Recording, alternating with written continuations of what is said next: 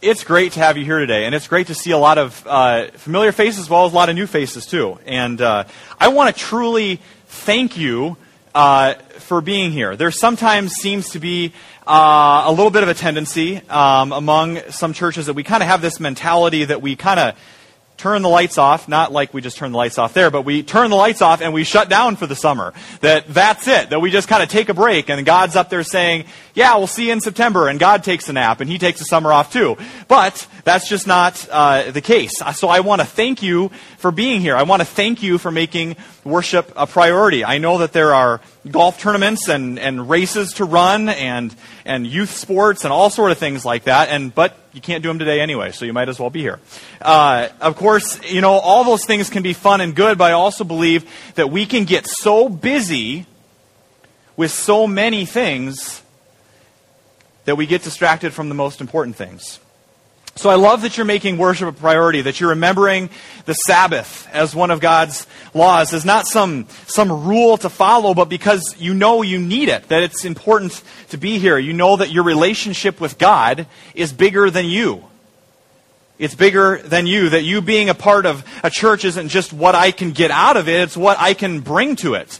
It's who I am and what I'm contributing to the whole. Because one of the dangers that I think we can run into sometimes during the summer months is we kind of let this summer break mentality that we have in terms of the school schedule and things like that, it kind of can creep into our relationship with God a little bit as well. And although it's important to take time to rest and relax and take time for a vacation and slow down a little bit, and those are all good things, and I pray that you do those things.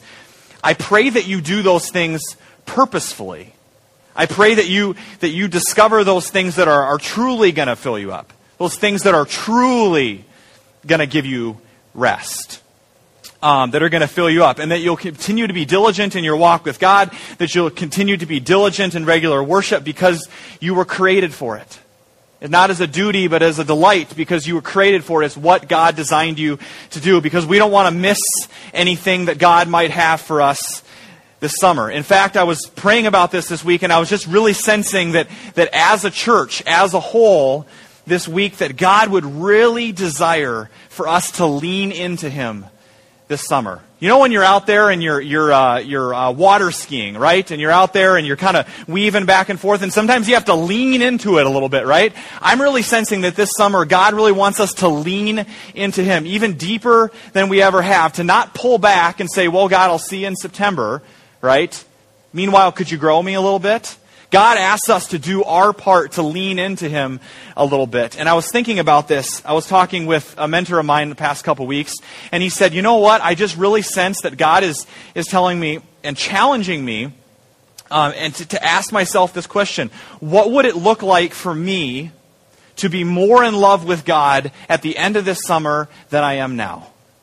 What would it look like for me to be more in love with God at the end of this summer than I have now? Not in some prideful way, or I have to achieve God's love in some sort of way, but in the quality and the quantity of time that you're spending with Him and letting Him work in you.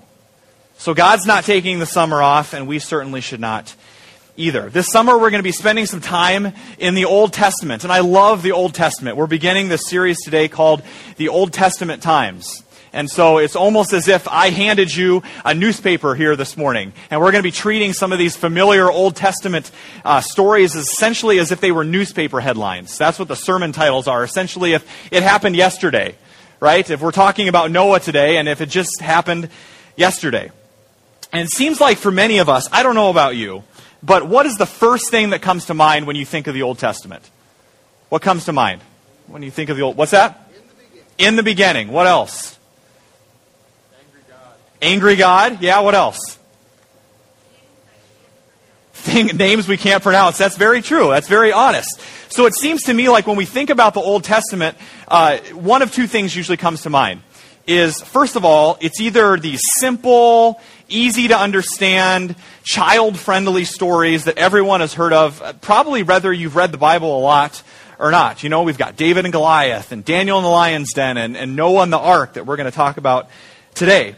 But most likely you grew up with these stories not knowing the rest of the story, the full story. If you're anything like me, you grew up with these stories and they were painted as a mural on the wall of your Sunday school room, right? Or maybe in the hallway of the educational wing of your church and they're painted as a mural and you just see these stories, or maybe they're Velcro because they're on a flannel graph and your Sunday school teachers, right? The flannel graph, and they're sticking them on there. They're these little cutouts, right? That's what the Old Testament was to me. Or maybe you just know the VeggieTale versions, right?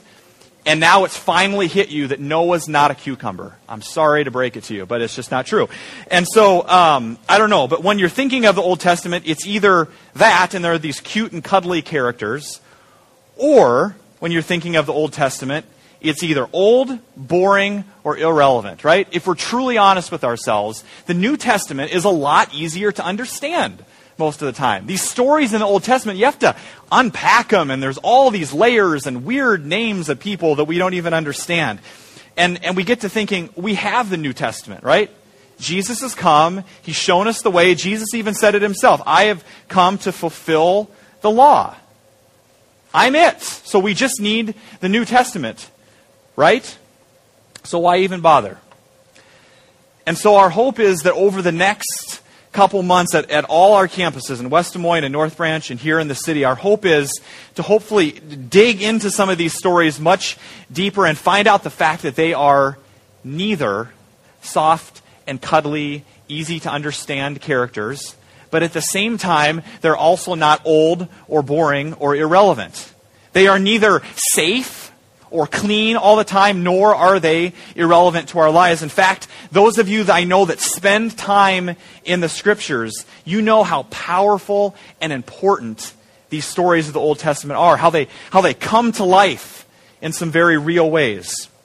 And I'll be honest with you, we're here setting up this morning at about 8 o'clock. I'm getting my PowerPoint ready that you're looking at up here, and we're preparing some video clips that we're going to show you today, and all of a sudden, that's why we have a bucket in the front row here, because God thinks it's rather funny that we're talking about Noah today, I guess. And so I don't know what that's all about, but we're looking at that. Sometimes we think about that, and we know that the connections run much deeper than just coincidence. I was thinking about this week, and I'm like, God, I was wondering if maybe you could just help us personalize the Old Testament a little bit. If you could just make it very real for us. I think I was praying this maybe last Sunday or Monday, and then God's like, okay. And so it's been raining for 5 days straight, and God's like, you know what? I could probably do it again if I wanted to, right? But we know that the connections run deeper than that. That the same God that was with Noah that we read about in our stories is the same God that's with us today. And Noah was a normal guy just like us. It says Noah was a righteous man. Noah walked with God, and we'll talk about that. But Noah was also an ordinary guy. He was a human being with struggles and doubts and fears just like the rest of us. And although Noah was blameless, he was far from perfect. And if there's anything that I want you to hear over these next several weeks as we look at these heroes of the faith, my hope is that we can kind of take their little glass figurine off of the pedestal that we put them on, and that maybe we could put God on the pedestal and lift him up, because how he takes ordinary people with just an ounce of faith and uses them for incredible purposes. And I was thinking maybe we're not supposed to see ourselves looking up to them so much as to see ourselves in them so much. And although there are so many layers to the story, especially this layer of Noah, we could do an entire sermon series on Noah. And there's so many layers to discuss. I want to highlight just a few for you. As we think about this story of Noah, and a lot of you are familiar with it, and we kind of like to avoid the first part of it. We like to get to the fun part when we get to go for the big boat ride, right? Down in the water, and we get to do that, and it's fun, and everybody's happy, and God saves the world, right? Well, there's this whole story before that, and I don't think that we can look at the entirety of the story of Noah without seeing a God that is very, very large and powerful. And I'm not talking about in a physical sense, but in a sense of what he is capable of doing, how powerful he is. And what I hope that you see in the details of this story is that it is only a story that could be written by God. So I've got some good news and some bad news. Where do you want to start? The good news. The good news? Good news or the bad news? It doesn't matter. I'm going to start with the bad news anyway. So, go to verse 5. Chapter 6, verse 5, because that's what I have written in my notes. We'll get to the good news. Chapter 6, verse 5 is where we're going to start. And like John said, this is the prequel to the story that a lot of you know. Chapter 6, verse 5. The Lord saw, and stop right there. The Lord saw. Who does the story start with? Who's the story about? The Lord, right? It doesn't start with, so there was this incredible guy of faith named Noah. It starts with the Lord saw how great man's wickedness was on the earth, how great man's wickedness on the earth had become, and that every inclination of the thoughts of his heart was only evil all the time, or maybe as yours says, consistently and totally evil. The Lord was grieved that he had made man on the earth, and his heart was filled with pain.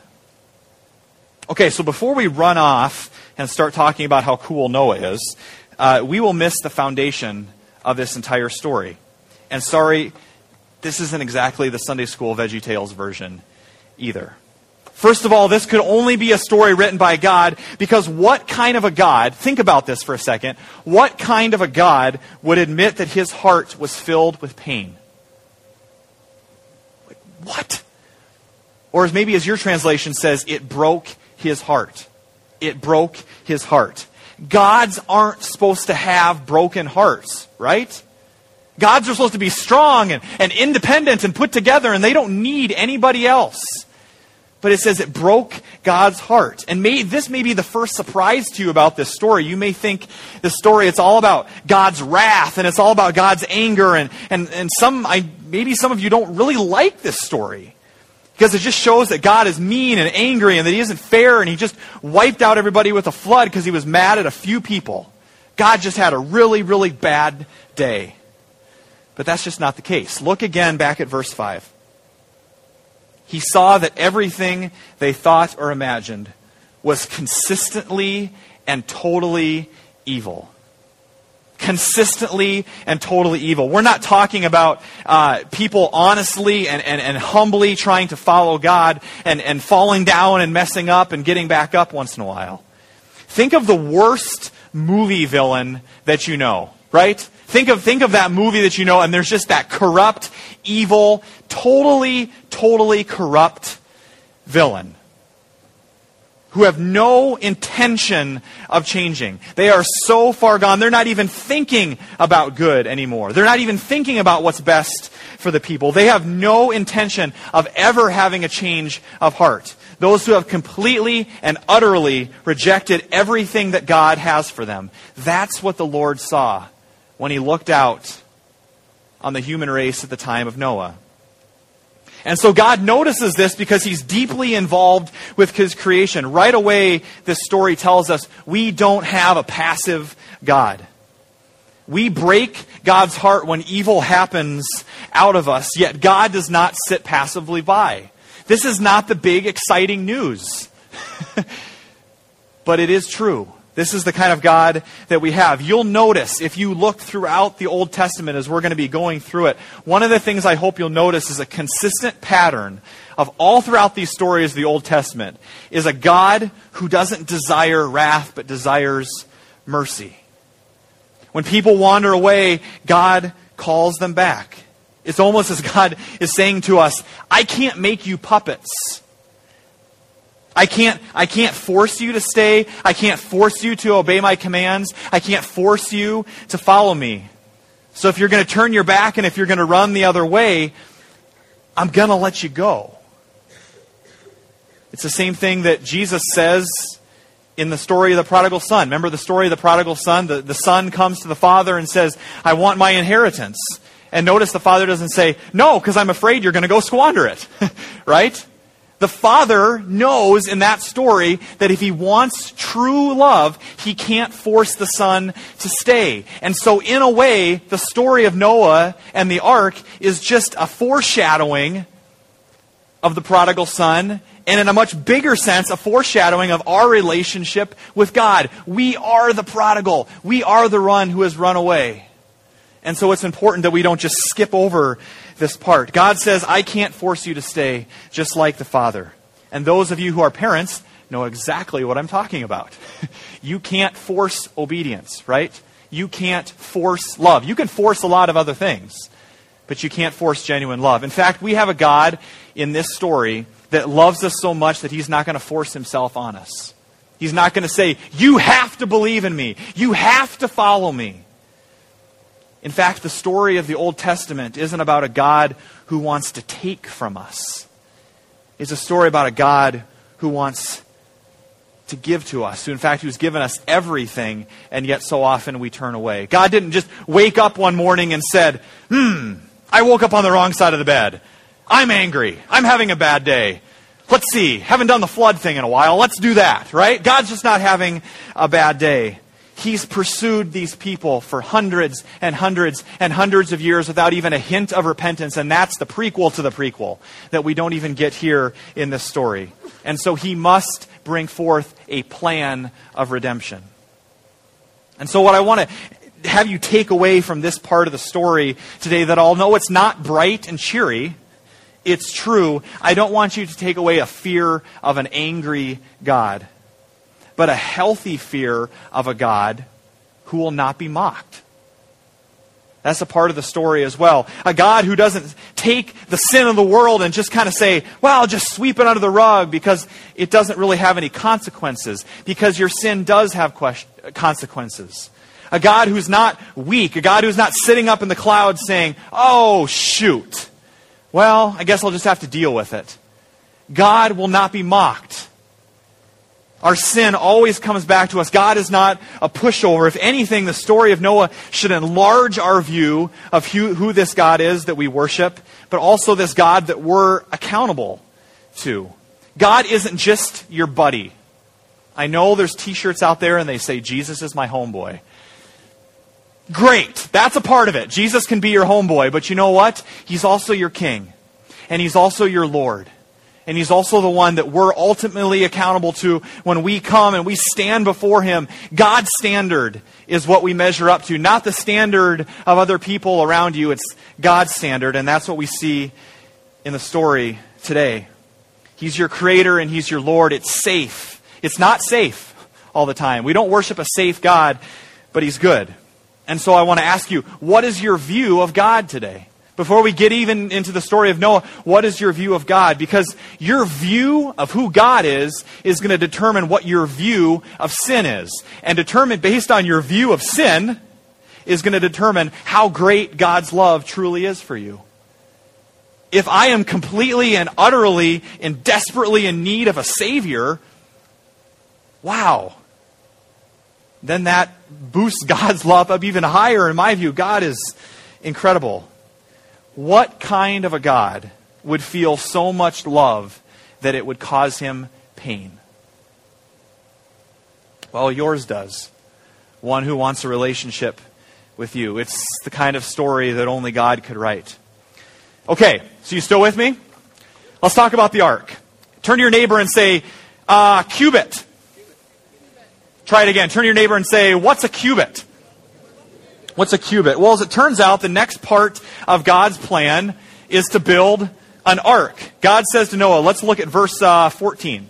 Chapter 6, verse 14. God says to Noah in verse 14, build a large boat from cypress wood and waterproof it with tar inside and out. Now, I would propose the second reason that we know this is a story that only God could write is because of His perfect involvement in the details.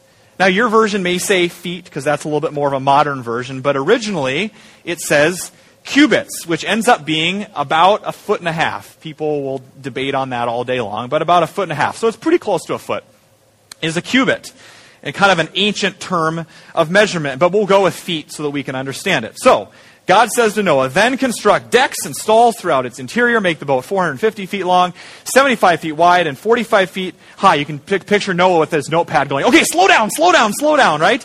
Leave an 18-inch opening below the roof all the way around the boat. Put the door on the side and build 3 decks inside the boat, lower, middle, and upper. only a God who is deeply committed to his plan would give instructions as detailed as these, right? God could have easily said, good luck, a flood's coming, right? And then Noah's like, okay, well, I'll chop a tree down and carve a little canoe out of it or something like that. God is very involved in the details here, and you can read it anywhere that researchers that go back and look at these instructions and the measurements that God gave, they will unanimously tell you these plans are perfect. They're just flawless. This is exactly the kind of boat that would be needed to make it through a flood. To float like that and to carry the weight of what was on the ark. It's genius. It's done by someone that is obviously in complete control of what he's doing. It's only a story that God could write. And to give you a little bit better picture of this, there was a film called Evan Almighty that came out a few years ago, and some of you might remember this. Kind of a modern parable of the Noah story. And although it's not completely accurate, I don't know if the animals actually helped Noah build the ark, but it gives you a bit of a picture of the piece and the process of this project, and a little bit of humor thrown in there as well. So let's take a look. That's exactly how it happened. I guarantee it. Just like that.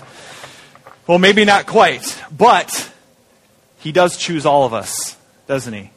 God says today, I choose you, and he says, follow me, walk in obedience with me, not just in the big decisions of your life, but in the details, in the cubits of your life. What are the cubits of your life? What are the details of your life that God's just kind of been pushed to the side of? Oh, God, I want you to tell me what job to take. I want you to tell me who to marry. I want you to tell me where to live. But all those other details, all the other little cubits of my life, just stay out of those. In fact, I don't even know if God really cares about the cubits of my life.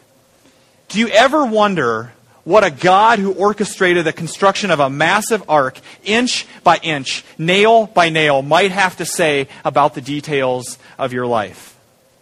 What might God have to say about how you spend your time? What might God have to say about who you spend your time with? What kind of a friend you are? What is your attitude to your coworkers? Have you asked him what he thinks about the details of your life?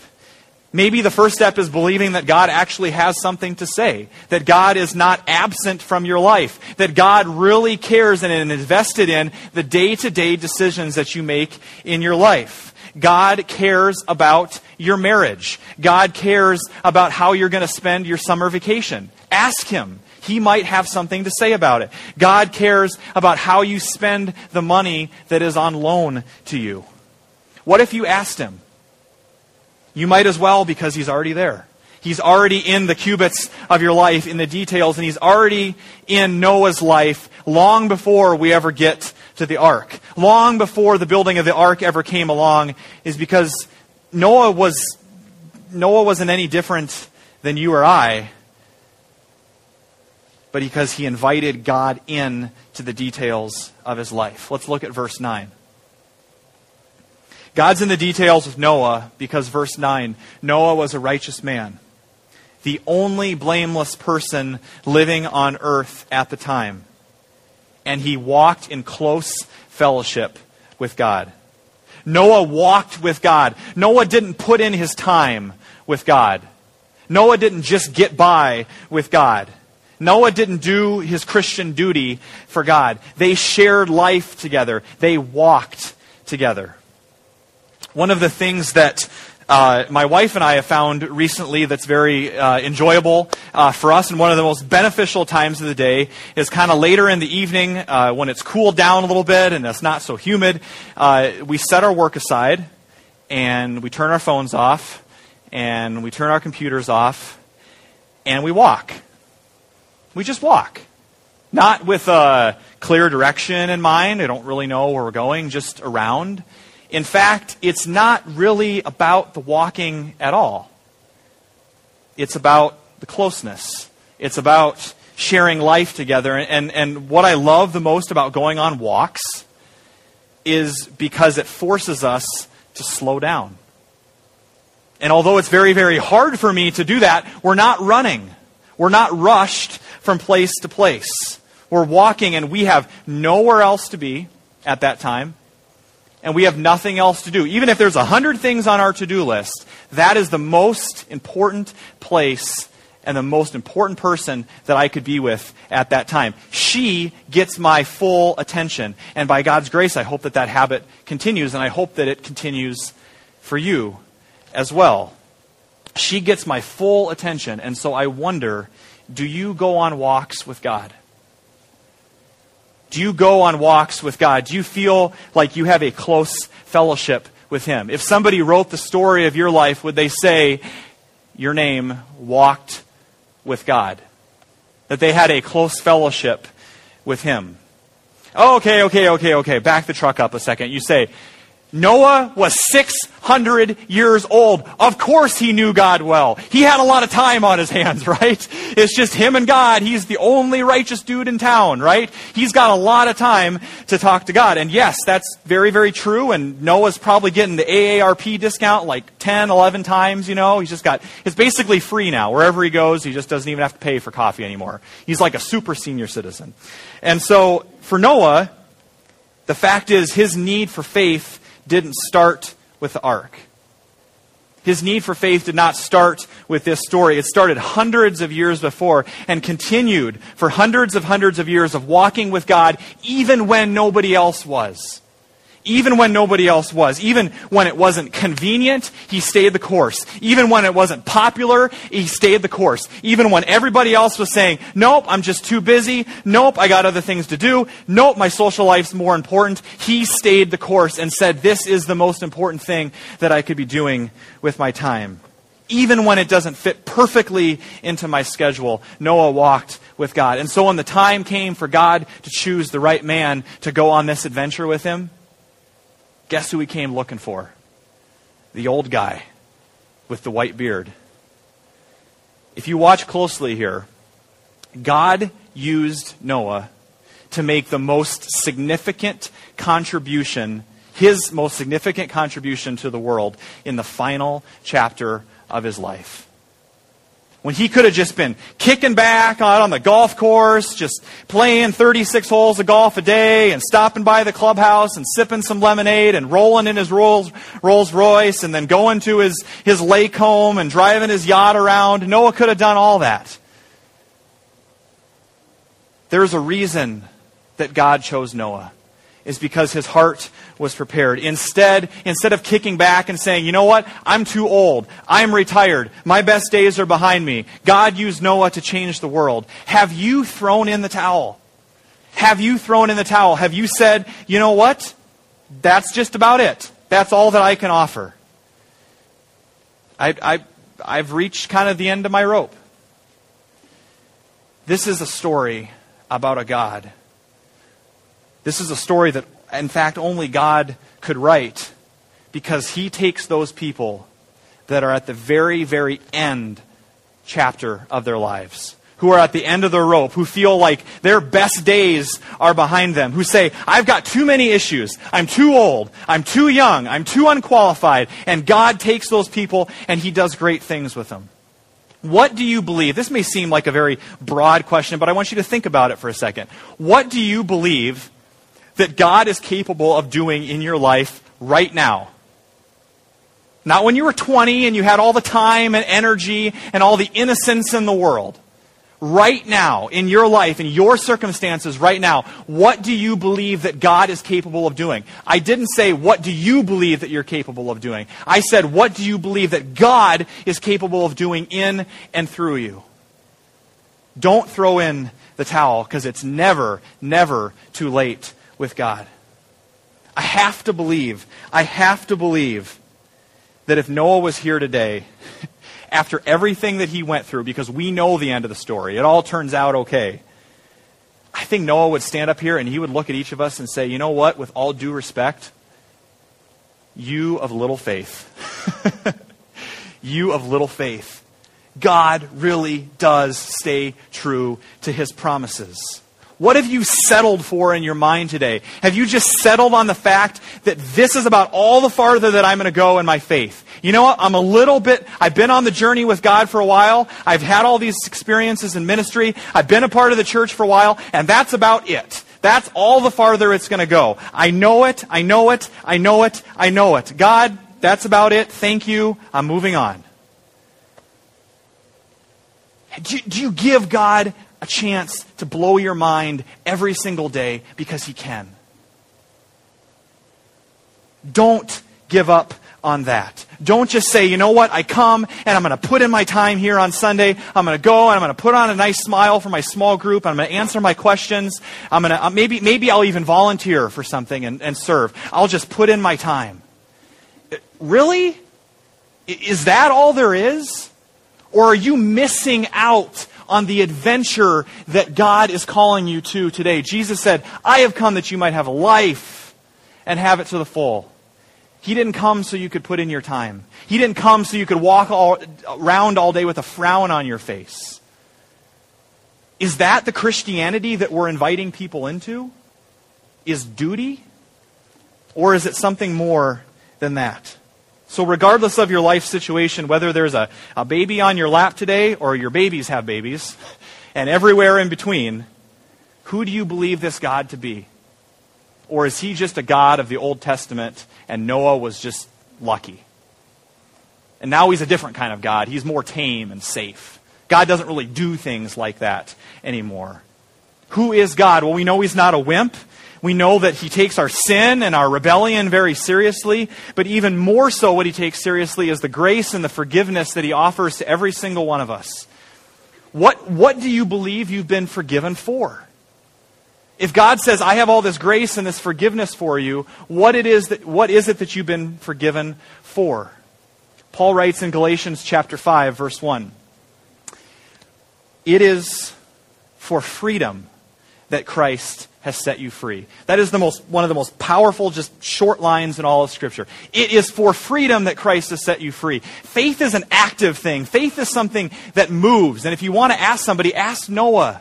You can't just sit on your rump and build an ark. Faith is something that takes action, even when you don't see the results right away. God says to Noah, walk with me, stay close with me, trust in me, go on the adventure of life with me. And Noah, you're going to discover why you're here. You've been waiting hundreds and hundreds of years and you're wondering, does my life have any significance? God says, stay with me, walk with me, and you're going to discover the reason that you're in the place you are. And that goes for all of us today.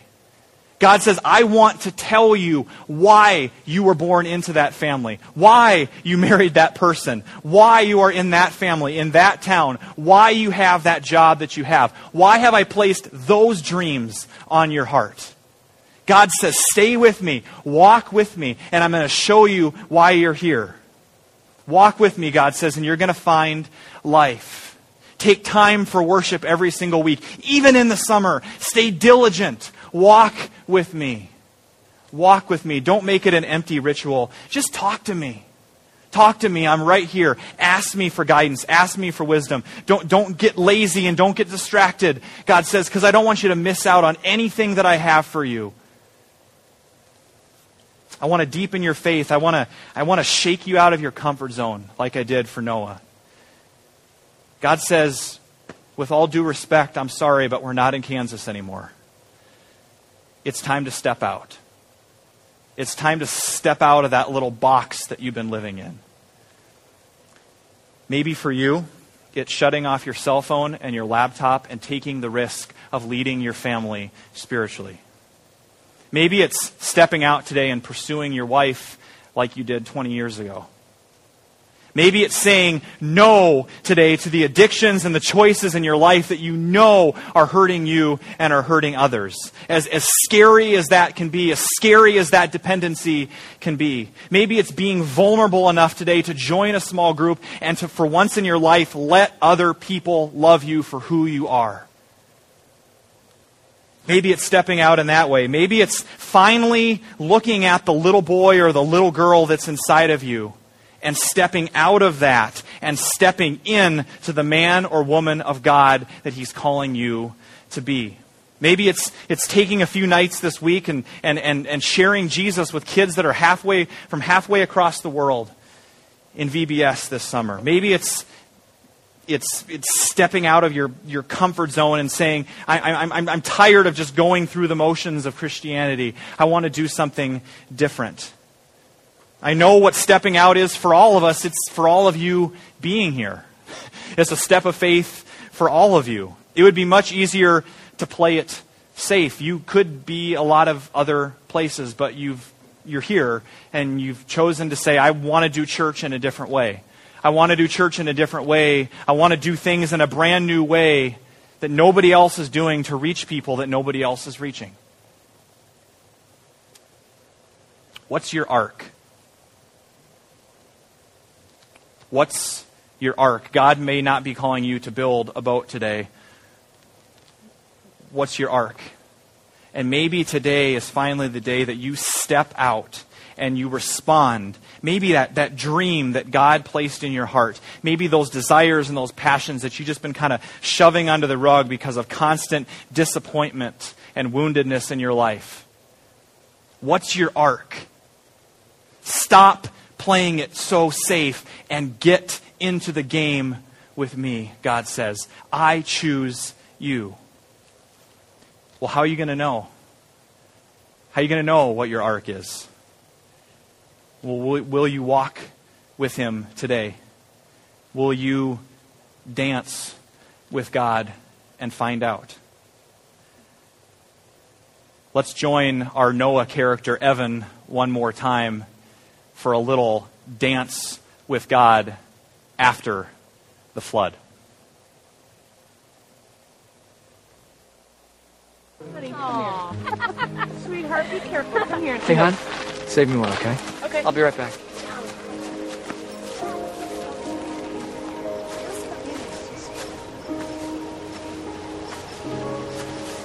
Hey.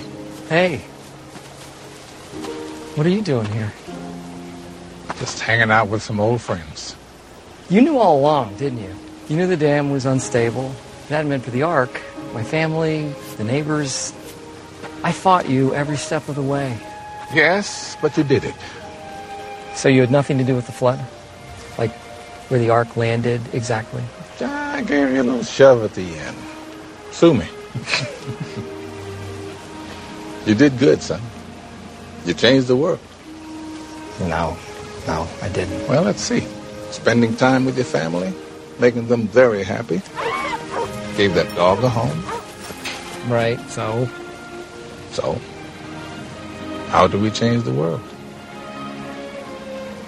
One act of random kindness at a time. One act of random kindness. Wow.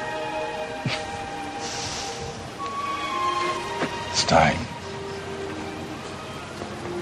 Do the dance. Care to join me?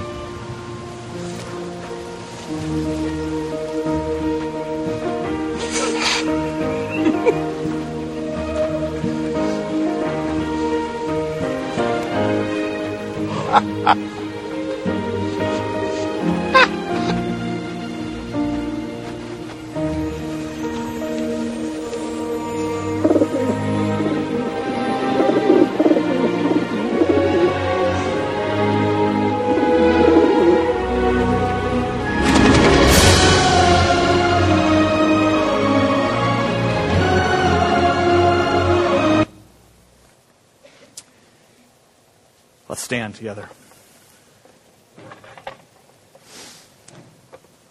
So maybe it's time not just to do, I can't even do it, to do a silly dance, but maybe it's time.